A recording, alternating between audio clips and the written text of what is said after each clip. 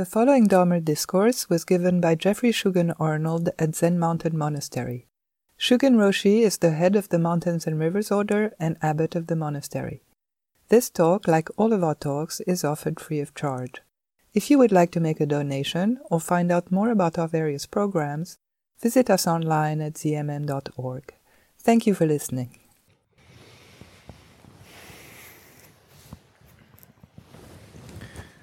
From Master Dogen's Treasury of the True Dharma Eye. The great way of all Buddhas, thoroughly practiced, is emancipation and realization.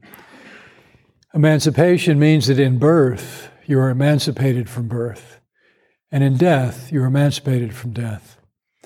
Thus, there is detachment from birth and death, and penetration of birth and death. Such is the complete practice of the Great Way. There is letting go of birth and death and vitalizing birth and death. Such is the thorough practice of the Great Way.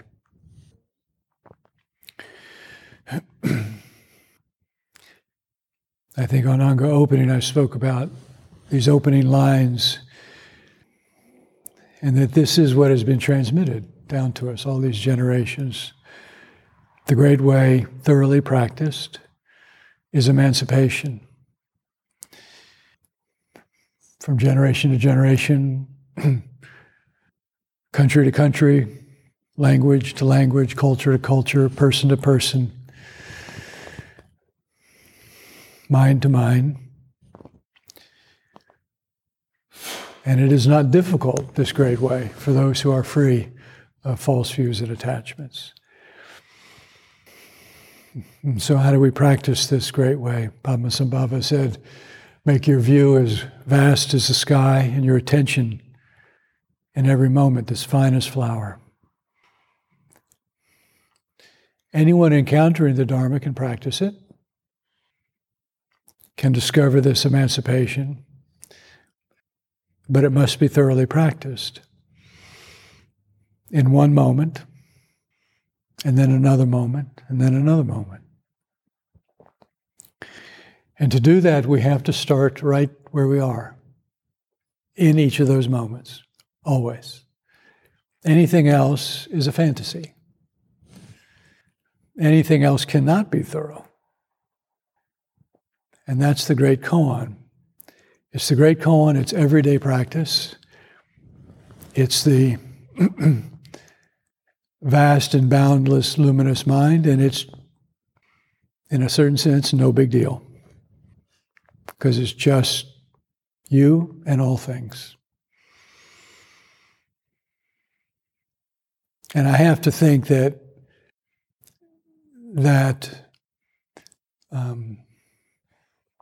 offering of something thorough, something wholehearted, is what has attracted us to this Dharma. You know, if it was the, mediocre way of all Buddhas, occasionally practiced half-heartedly, to take a little bit of the sting off.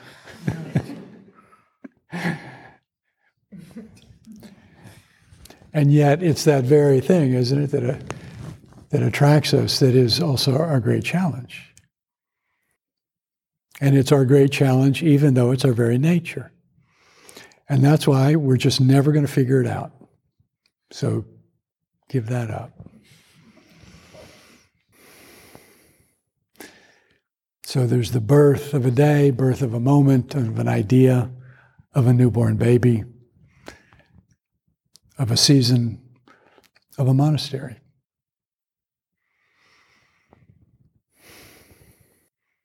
And so if we imagine going back to 1980 on a day, I think that was a little bit colder than this. Snow still on the ground. Dada Roshi coming into this building with his friend Neil, and to remember that Dada Roshi was just looking for he wasn't looking for this. He was looking for a church, something much simpler, more modest, although at that time would have been quite ambitious. And then coming onto this property, into this building, it wasn't just that he saw something, he felt something, he experienced something. Not only all of the life that had taken place in this building over all those years, but the building itself. This is a wholehearted building. There's nothing half-hearted about this.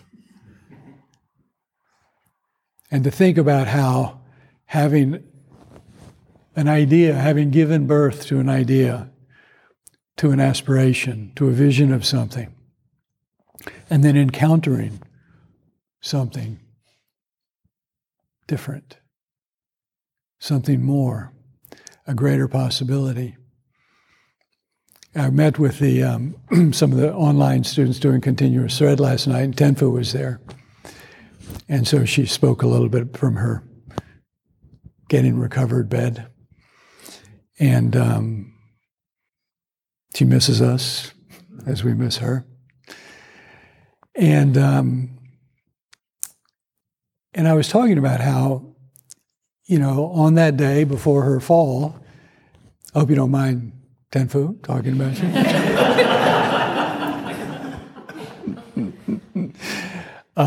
She had a plan. She had everything all lined up, had done all of her preparation, and was heading up here and beginning, or really stepping into the 3 months of Ango training and chief disciple and the whole thing. And then she fell. And I said, that's our practice, is to meet that. And in that moment, all of those well-laid plans, there must be shift. You have to shift and meet this reality.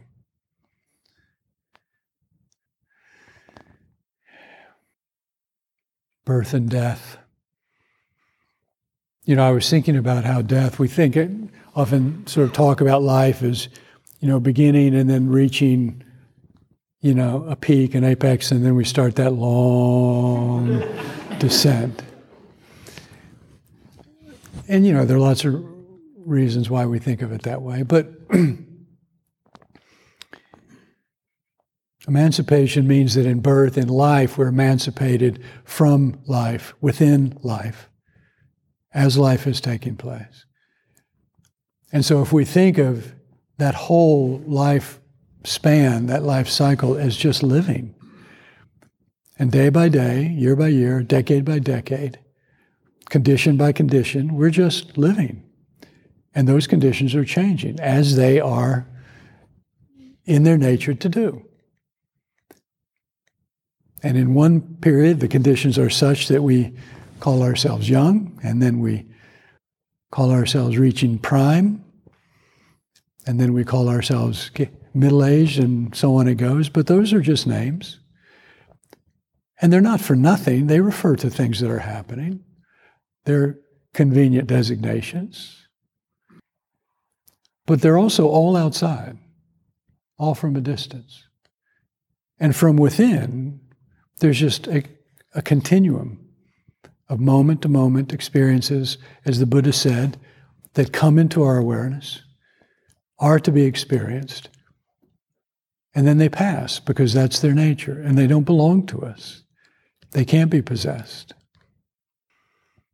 And the practice is just that when we sit on this cushion, within silence, within the precautions, within sesshin, we're just living in this particular week, of this moment, this structure of our time. Before sesshin, we live in a different moment, a different structure of our time. And after, we move back into another structure of time. But it's all just living. And meeting those changing conditions in every moment. And discovering how to do that in such a way that we're emancipated, freed. And Dogen says that the challenge or the invitation is to do that thoroughly, to not leave anything out. This is the complete practice of the Great Way. And so all of those teachings about not seeking outside, right? What does that really mean? To not put another head on the top of the one you have. If you meet the Buddha on the road, kill the Buddha. To not look elsewhere for what we cannot find elsewhere. There are some things we get elsewhere. Food, from the field or from the store. Friends.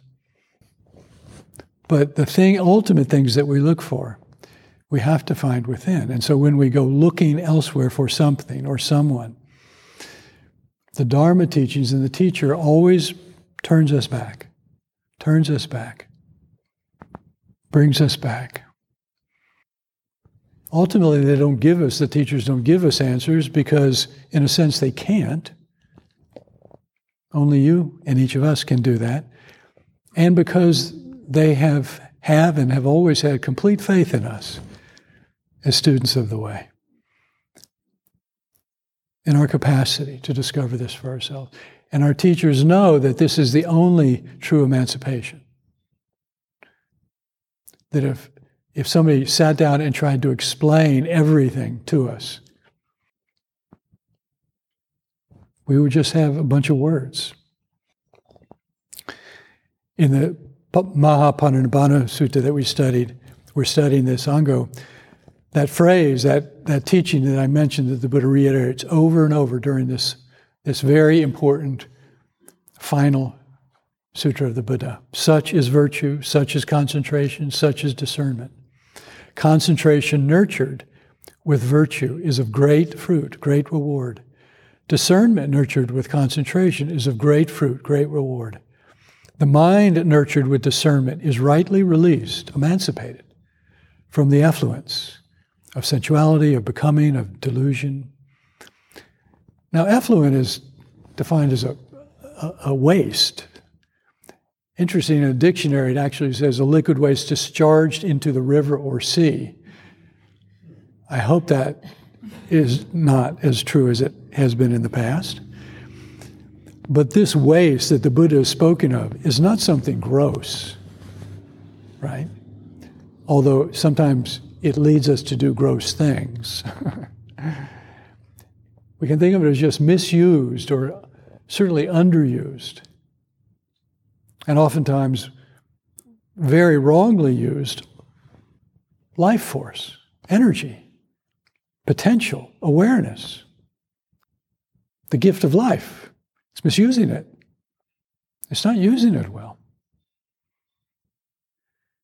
And so in Sesshin, aren't we doing exactly this, what the Buddha is saying, such is virtue, such is concentration, such is discernment.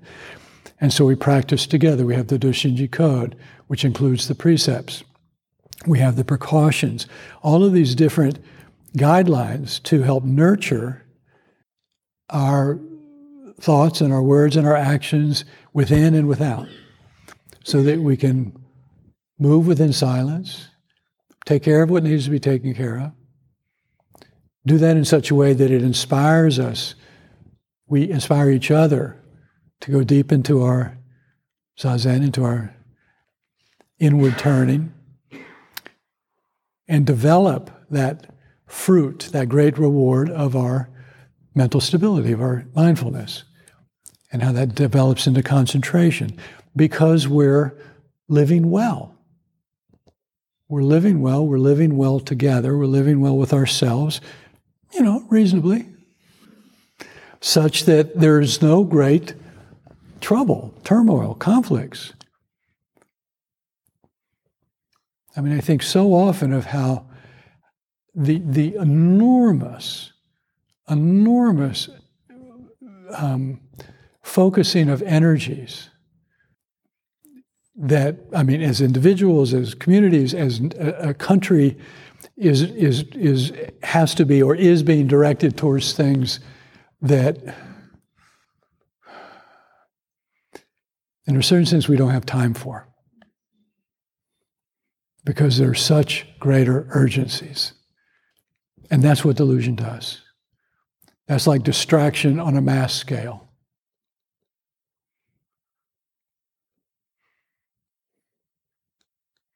And so as we practice these these qualities that we all have that help us to unify and live in accord and just work well within ourselves and with each other, our mind naturally becomes more settled, right? Because it doesn't have all of that stuff it has to deal with, to attend to. It doesn't have all these fires it has to put out. It doesn't have to keep creating all of the contingencies to deal with our actions that require all of those contingencies. The landscape just becomes more clear and plain in a wonderful way, open. So then we can deepen into that stillness and that samadhi, that concentration, from which we experience the world in a different way, just straight up. We experience ourselves and the world in a different way. It is transformative. It's not permanent. It's a result of our concentration, of our practice. It's a result of how we're using our mind, but it is transformative. It shows us that clearly that the lack of that and all of the various states that we go through, those 6 realms that we take as the world and that require so much energy, are all created. And then within that depth, which the Buddha said, of great fruit and great reward, the mind is nurtured with discernment. It can see clearly, it can recognize, right? And this is not a conceptual, intellectual process. It's not that we're just thinking more clearly. The thinking has dropped away and we're able to just recognize what's right there in new and profound ways. And that leads to emancipation and realization, going beyond the conceptual, going beyond knowing. And so what I love about those teachings of the Buddha is how clearly he shows that all of this is so profoundly and intimately and necessarily interrelated. So the idea that, that I can, be sincere in my zazen, for whatever amount of time I sit every day, and then I go out and I just create chaos, or I just forget. Right? I don't create chaos, but I just forget. Right? And I just go right back into all my old habits and get swept up in them. And then that night or the next morning, I come back and I do my thing on the cushion. And to think that that's going to lead to a integrated, whole, thoroughly practiced life is just not realistic. It certainly is better than not sitting at all, for sure. But it's sitting with huge gaps. Emancipation means that within life, we are emancipated. Within life. Within death, we are emancipated from death. In that sense, we are, every moment that comes and goes, we are developing our capacity, we are training in how to live and die within those ever-changing conditions. How to see something arise. Maybe you like it, maybe you don't. Maybe it's easy, maybe it's difficult. Maybe it passes quickly, maybe it lingers for a while. But to meet each of those and to be developing that natural capacity to just be. Emancipation is always here. It's always on the spot. There is no emancipation at a distance, over there, across the way. And so when we try to avoid it, which, makes sense, why we would try and avoid what is difficult, what we don't like, what we may feel like we're not capable of facing. It's understandable why we would try and avoid it, right? It just doesn't work, that's all. It never brings us closer. It does exactly the opposite of what the Buddha is saying. It doesn't bring forth those good qualities. It doesn't help the mind become more stable. It doesn't help us to see more clearly. And so we have to discover our capacity to first sit. I remember in earlier years when we were having conferences here with Soto Zen Buddhist Association, American Zen Teachers, some of these collegial groups, and the Dharma centers were newer. We were all much newer. Teachers were younger and still figuring things out. And these conversations would be had about training. How do you train? How do you train? How do you do the Zendo? How do you deal with this and that? And that our way of sitting, which is where we really ask people to sit in stillness, as well as silence, and to, help people to take a posture that you can take and to take care of your body, but also to know that we have the capacity to sit with ourselves. And I remember, being much younger, and Dada was the teacher, and I was just, hanging around and picking up on things. And I thought, do you not trust that people can do that? It's like, do you not ask for people to do that because you don't think they can? Because that's oftentimes what people say, oh, people can't sit like that. I said, well, I think they can because they are. And isn't that such an important thing, that whoever is guiding us have faith in our capacity as being much greater than we know it is. But it has to be a real capacity, right? Not asking for unrealistic things. So that we can discover that capacity, our patience, our forbearance, our ability to sit within discomfort and not turn away.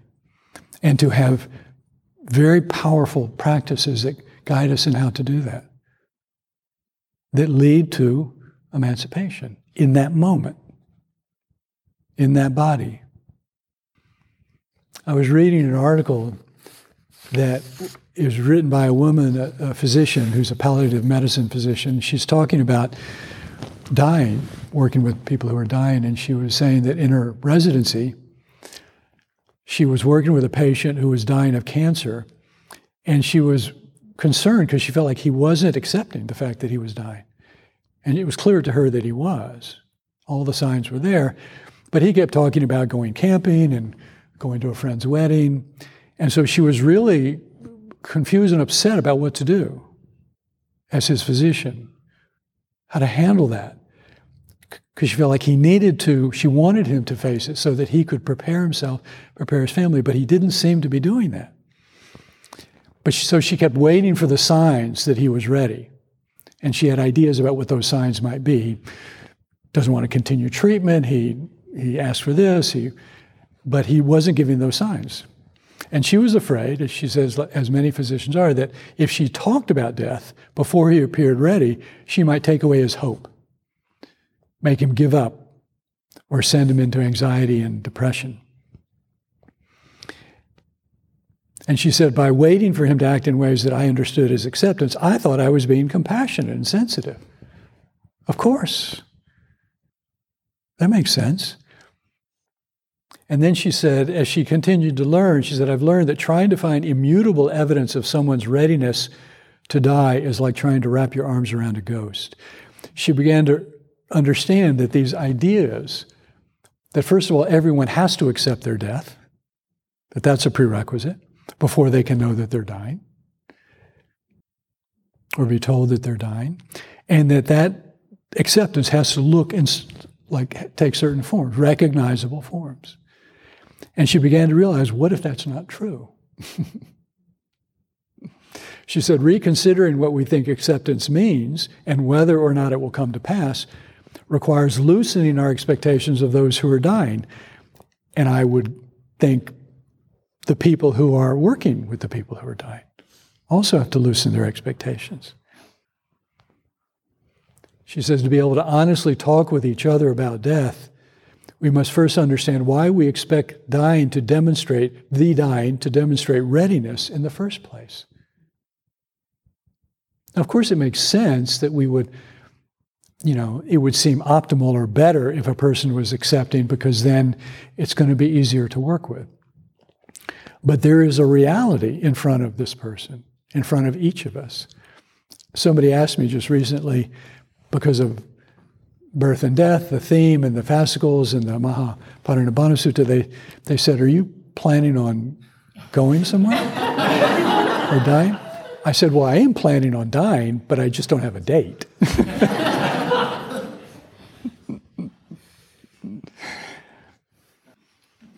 What does readiness mean?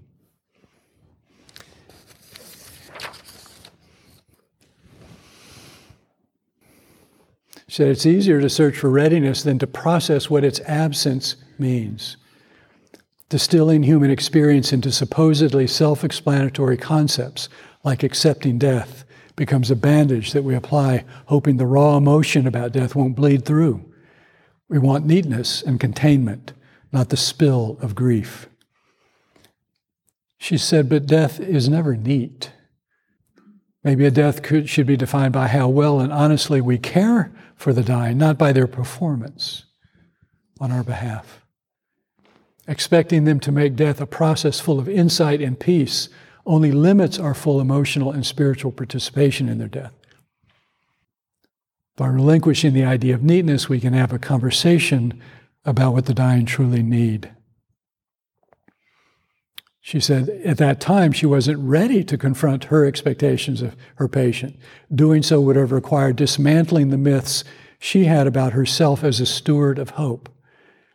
My expectations, she said, were a self-aggrandizing way of holding him at a distance, fearing that he couldn't handle a conversation about death. And then she talks about how she became, as she was more and more sort of preoccupied with this and concerned about this and not knowing what to do. One day she was with him and he sensed something was going on and he said, "Are you okay?" And she said, "Well, I've been meaning to talk to you about something." She said, I'm worried about you because every time I see you, you're losing weight and you seem like less like yourself. And he said, "Oh, well, that's because I'm dying."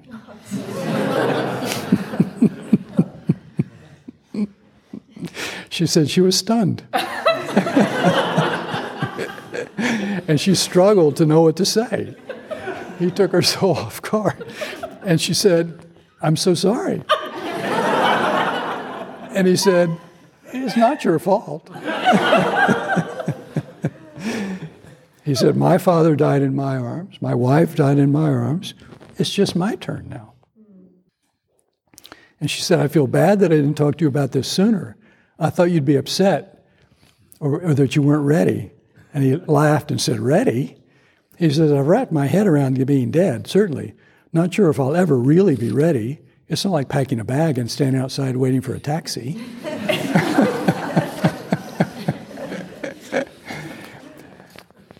And I just thought that was, again, one of those wonderful,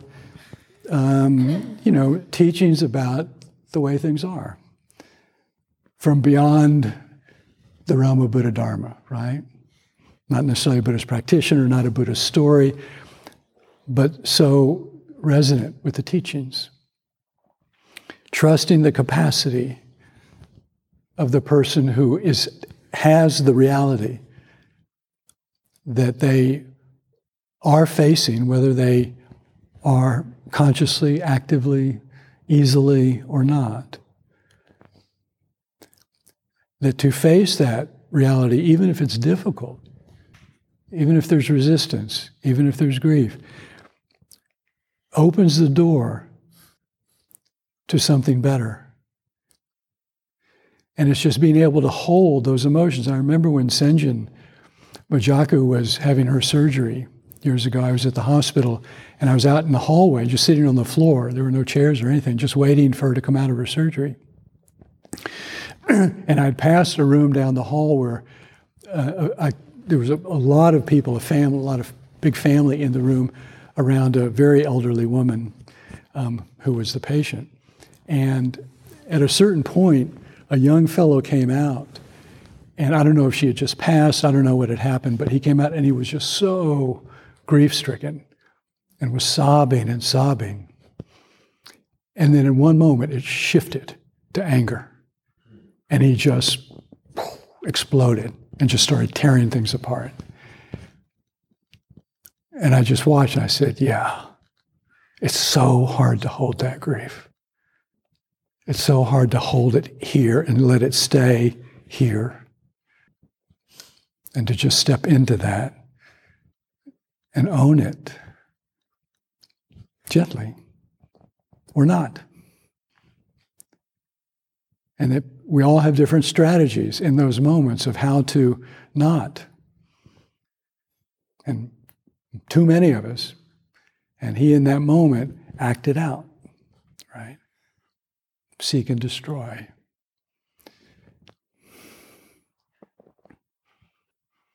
And so the Buddha says, so we have to open the windows and doors and let the effluence pass through. Dogen says, thus there is detachment from birth and death and penetration of birth and death. This is the complete practice of the way. There is letting go of birth and death and vitalizing birth and death. And this is so important, that in letting go, we allow the vitality, the vibrancy, the aliveness of that thing that we're letting go of, which is always there and always alive and vibrant, but in our awareness, in our perception, gets dimmed and dampened. And so when we let go, that which we let go of becomes vitalized. Isn't that why? It must be why. When we practice, why is it that practice leads to joy? To various experiences of buoyancy, of release, of uplift, of opening.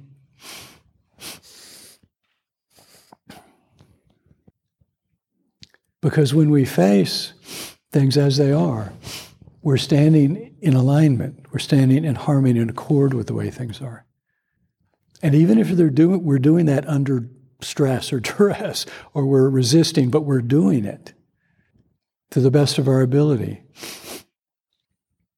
if we pay attention, there will be subtle signs, subtle shifts of that moving into something that is more free, that is more emancipated, in which all of that tangled energy is able to move. But we do need skills, we need ways to do that.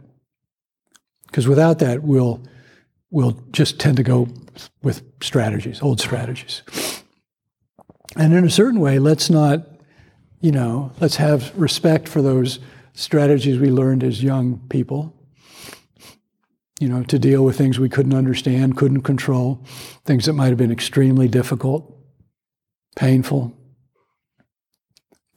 And, we're not getting guidance. Nobody's telling us what's going on necessarily or how to meet it. So we figure it out. We figure something out because that's the stuff we're made of, right? Every living thing has evolved to live and survive and to find adaptive ways of doing that. And so whether it's suppression, denial, avoidance, going to sleep, living in fantasies, living in books, whether it's acting out, going on the offensive, they're strategies. And if we keep doing them, that's because to some degree they've worked. And so in a way, as adults, as practitioners, as we encounter those, even though the situations in which they were born have often passed, but those habits still have life, in a way we should have respect for those. Because they were the best means we could come to as young people, right? To adapt to learn how to live within, and to, try and get whatever we needed. And so when Bodhidharma says having reverence is to have humility for our delusions and reverence for our true self, to have respect, because if we don't, then we're not respecting ourselves, right? those aspects of ourselves that are still functioning and are not necessarily helpful, but they're part of how we got here. And so in letting go, everything becomes more vitalized. And detachment is one of those words that can be so easily be misunderstood. The etymology is from a 16th century French word, which means to reverse the attachment. Kind of interesting. So reverse it, turn it around. From grasping to releasing. And the detachment is not aloof or distant or cold or uncaring. We often we can think of it that way. In Buddhism, it doesn't mean that at all. That's where we're coming from. That's what we're trying to shift. It's just not grasping. It thoroughly practiced. And when there's no grasping, as the grasping drops away, the anxiety, the hope, the fear, the expectations drop away. And now all things can be allowed in our minds to be what they are. I mean, if we just give words to what we do, when we're trying to deny something, is we're trying to say, no, this is reality, but I don't accept it. I don't accept it, right? Even though I don't have control over it. Well, just from a logical perspective, how's that going to work out? Right? You can have the green light to cross the road and be in the middle of the street and a truck's bearing down you, and you say, I don't accept this situation. I'm in the right here. The truck should stop, but it may not. So you're right, but you're dead.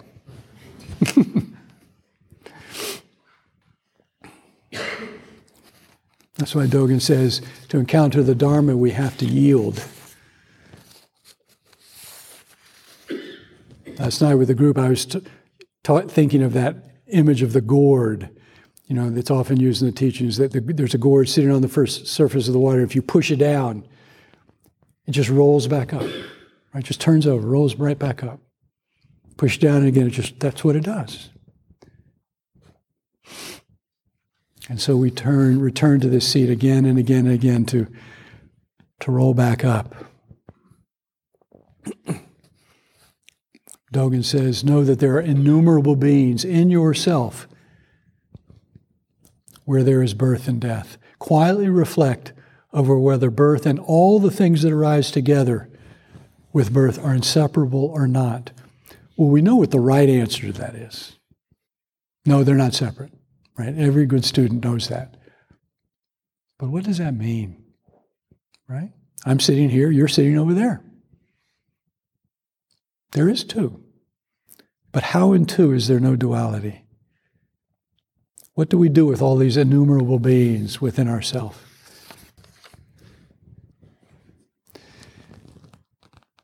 A student once came to the teacher and said, please liberate me from my suffering that is binding me. And the teacher said, well, what is it? Who is it that's binding you? And the student said, well, no one is binding me. And the teacher says, well, then what is it that you need to be liberated?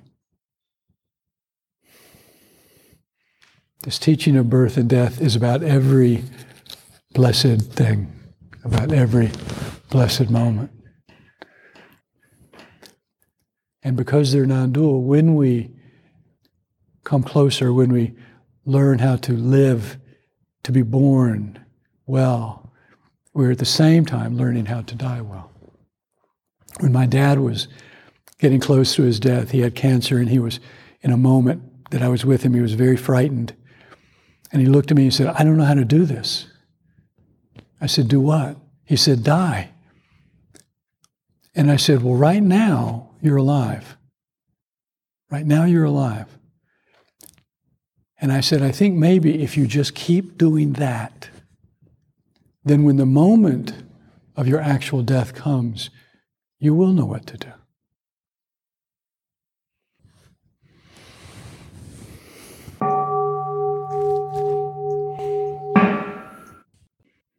Thank you for listening. To find out more about ZMM's programs, retreats and residency, please visit us online at zmm.org.